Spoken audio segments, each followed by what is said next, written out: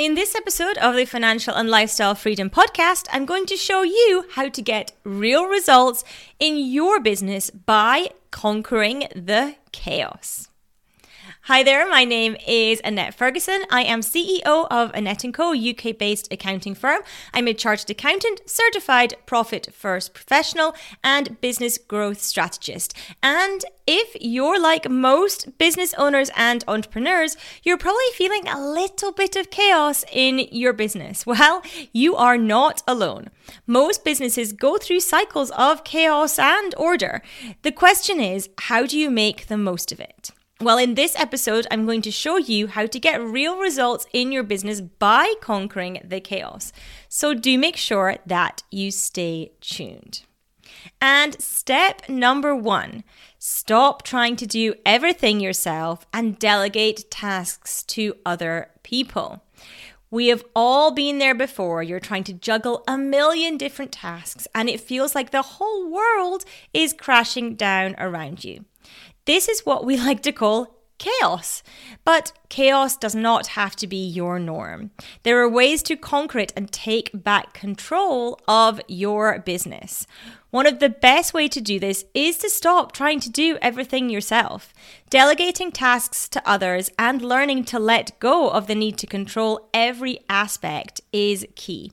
This can be a difficult task, but it's one that is essential for maintaining your sanity. In addition, try to focus on one task at a time and break large projects down into smaller goals. By taking small steps, you'll be less likely to feel overwhelmed and more likely to achieve success. And it doesn't just include delegating tasks in your business. This might spill over into delegating tasks in your house as well. Because when our brains are jammed full of both home and business stuff, it can get extra chaotic in there. So perhaps you can delegate some things to other members of your household as well to free up some of your brain power. And number 2, set some boundaries with your time, your clients, any team members, and family members. If your life feels like one big juggling act, it's time to set some boundaries. After all, you can't be everything to everyone all the time. Here are a few ways to bring order to that chaos. Set office hours and stick to them.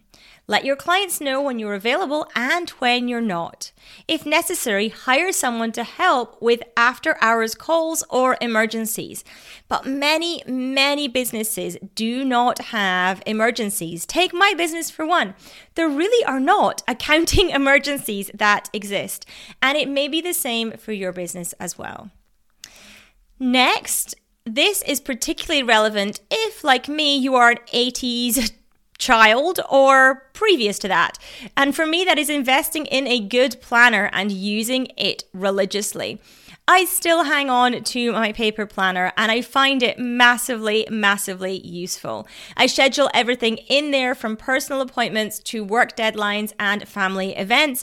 I also write my to-dos in there as well. This can help you stay on top of commitments and avoid overbooking yourself. Of course, I also have an electronic calendar and that is linked to our booking system, but other than the day-to-day nitty-gritties, everything else goes into my planner and I find it massively helpful for avoiding chaos. Next, say no when you need to. This is probably the hardest boundary to set, but it's also the most important. You cannot possibly do everything that's asked of you, so learn to politely decline when you're already stretched too thin. By setting some limits, you'll find that you have more time and energy for the things that are truly important to you. The third thing is implementing systems and processes to streamline your work and track your progress. Trying to get work done can sometimes feel like swimming upstream, but it doesn't have to be that way. By implementing systems and processes, you can streamline your work and even enjoy a sense of accomplishment as you check items off your list. And streamlining your work and setting systems and processes is not just for people who have big teams. This is just as important if you are a solopreneur as well. You don't want to be reinventing the wheel every time you do something. It may sound daunting, but getting organized in this way can actually be quite simple. Start by taking inventory of the chaos. What tasks need to be done? What deadlines are looming? Once you have a clear picture of what needs to be done, you can begin to create systems that will help you get it all done. Don't try to do too much at once. Start with one task or one area of your business and create a process that will help accomplish it. Soon enough, you'll find the orderliness isn't so daunting after all, and you may even come to enjoy the process. Number 4, create a plan and stick to it. Have you ever found yourself snowed under with work, feeling like you're constantly playing catch up? If you're running your own business, it can be too easy to let things slip through the cracks, but there is a way to regain control and conquer that chaos by creating a plan and sticking to it. Start by taking a big picture view of your business and setting some goals. Then break down into smaller, more manageable tasks. You can also see our previous podcast episode for more details on exactly how to do this. But once you have a plan in place, commit to following it. This means setting aside time each week to work on your goals and being proactive about staying on track. I'm not saying that it's easy, but if you stick to your plan, you will start to see results, and it feels pretty good too. Number 5, take time for yourself every day, even if it's just 10 minutes. This is something that I am notoriously terrible at, but I really am trying to get better. Because as an entrepreneur, it's easy to get caught up in the day-to-day chaos of running a business. From putting out fires to meeting deadlines, there's always something that needs our attention. However, it is important to remember that you cannot pour from an empty cup. In order to be the best possible version of yourself for your business, you need to take time for yourself every day. Even, like I said, if it's just 10 minutes. Whether you use that time to meditate, take a walk, or just sit in silence, taking a break will help you recharge and come back with fresh eyes. It may seem like there's no time for any self-care when you run a business, but trust me, making time for yourself is an investment that will pay off in the long run. Number 6, celebrate your success and, of course, learn from your failures.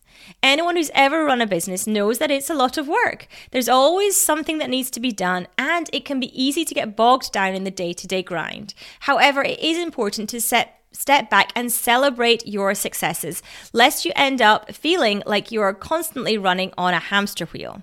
That's not to say that you should just ignore your failures, though. After all, they provide valuable lessons that can help you avoid making the same mistakes in the future. But at the end of the day, it's your successes that will keep you motivated and moving forward. So take a moment to reflect on what you've accomplished, relish in your hard-earned victories, and use them to fuel conquering the chaos in your business. And finally, number 7, staying positive and not giving up. As an entrepreneur, we face many challenges. Some days it may feel like the universe is conspiring against us. You'll make mistakes, lose customers, and have to sometimes work longer hours than you would like. It's easy to get overwhelmed and wonder if you're cut out for it. But it's in these moments of doubt that it's important to remember why you started your business in the first place. Behind every successful entrepreneur is a story of resilience and perseverance. So when things get tough, stay positive and keep moving forward. Remember that the only way to conquer chaos ultimately is to embrace it. Thank you so much for tuning in and listening today. We really do hope that you enjoyed this episode. If you want to continue learning about all things business and financial and lifestyle freedom, then do make sure you subscribe to this podcast. And if you like what you heard, we would massively appreciate it if you could leave us a review in iTunes, which I think is called Apple Podcasts nowadays, or whichever podcast player you happen to be listening in. And we'll speak soon. Take care.